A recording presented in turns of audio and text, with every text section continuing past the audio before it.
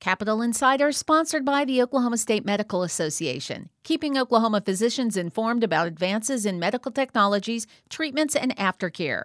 More on the vision and mission of OSMA at okmed.org.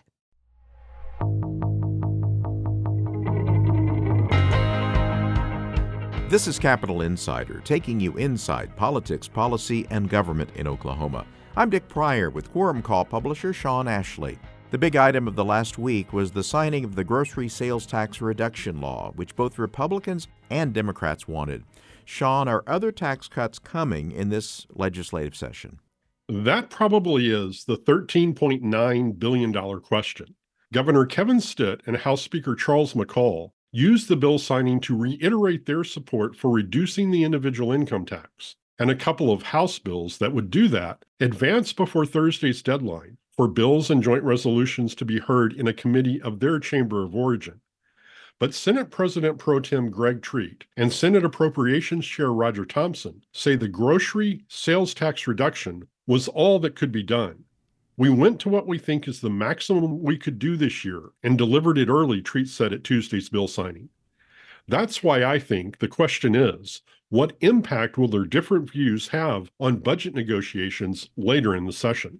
Tim Gatz has resigned as Governor Kevin Stitt's Cabinet Secretary of Transportation after Attorney General Gentner Drummond issued an opinion that determined Gatz could not hold multiple positions in state government.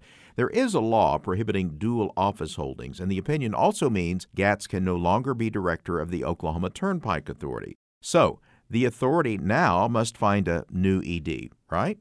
That's right. And finding a new director likely will be on the authority's agenda when it meets Tuesday. Others have also held dual positions over the years. Why do governors sometimes appoint people to more than one position? I suspect it's a matter of expertise. The Transportation Department and Turnpike Authority are very similar, yet very different agencies that sometimes work hand in hand on projects. And the Transportation Cabinet includes all modes of travel, planes, trains, and automobiles, as well as some boats and barges. Every cabinet is made up of a group of 20 or more agencies, boards, commissions, advisory councils, interagency, and multi-state task forces, and other bodies. It takes someone with a really broad sense of knowledge and expertise in those areas to effectively oversee them. A bill creating what's being called a Women's Bill of Rights law has received a do-pass recommendation from the Senate General Government Committee. This would codify an executive order issued by Governor Kevin Stitt last year. What does this bill do? Senate Bill 1530 defines sex to mean one's biological sex at birth, and it defines terms that are gender specific, such as male and female, man and woman, father and mother, boy and girl, on that basis as well. It requires any policy, program, or statute that prohibits sex discrimination to be construed to forbid unfair treatment of females or males in relation to similarly situated members of the opposite sex. And it also permits the state and political subdivisions to establish distinctions between sexes when the distinctions are related to an important government objective, such as biology and fairness. That latter section essentially validates laws like the Save Women's Sports Act, which prohibits transgender students from participating in sports other than that of their biological sex. Senator Kay Floyd questioned why this bill is even necessary. Floyd pointed to Stitt's executive order. Senator Jessica Garvin, who chairs the Senate General Government Committee, in addition to being the bill's author, noted executive orders remain in effect unless canceled by a future governor. What happens when a bill receives a do-pass recommendation? That means it passes to the next step of the legislative process, in this case, possible consideration on the Senate floor. Thank you, Sean. You're very welcome. For more information, go to quorumcall.online. You can find audio and transcripts at kgou.org and look for Capital Insider where you get podcasts.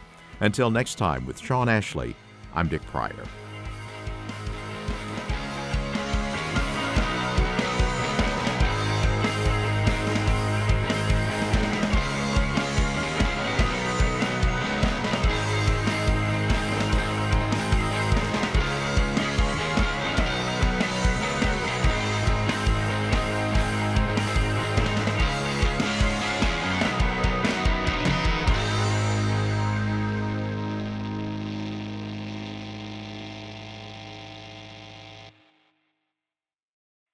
Capital Insider, sponsored by United for Oklahoma, tribal nations building unity and economic strength to benefit all Oklahomans. More at unitedforoklahoma.com. Oklahoma thrives together. At a time when information continues to come at us faster and faster, sometimes you need to hit pause and rewind. NPR's Throughline takes you back in time to the source of the news stories filling your feed.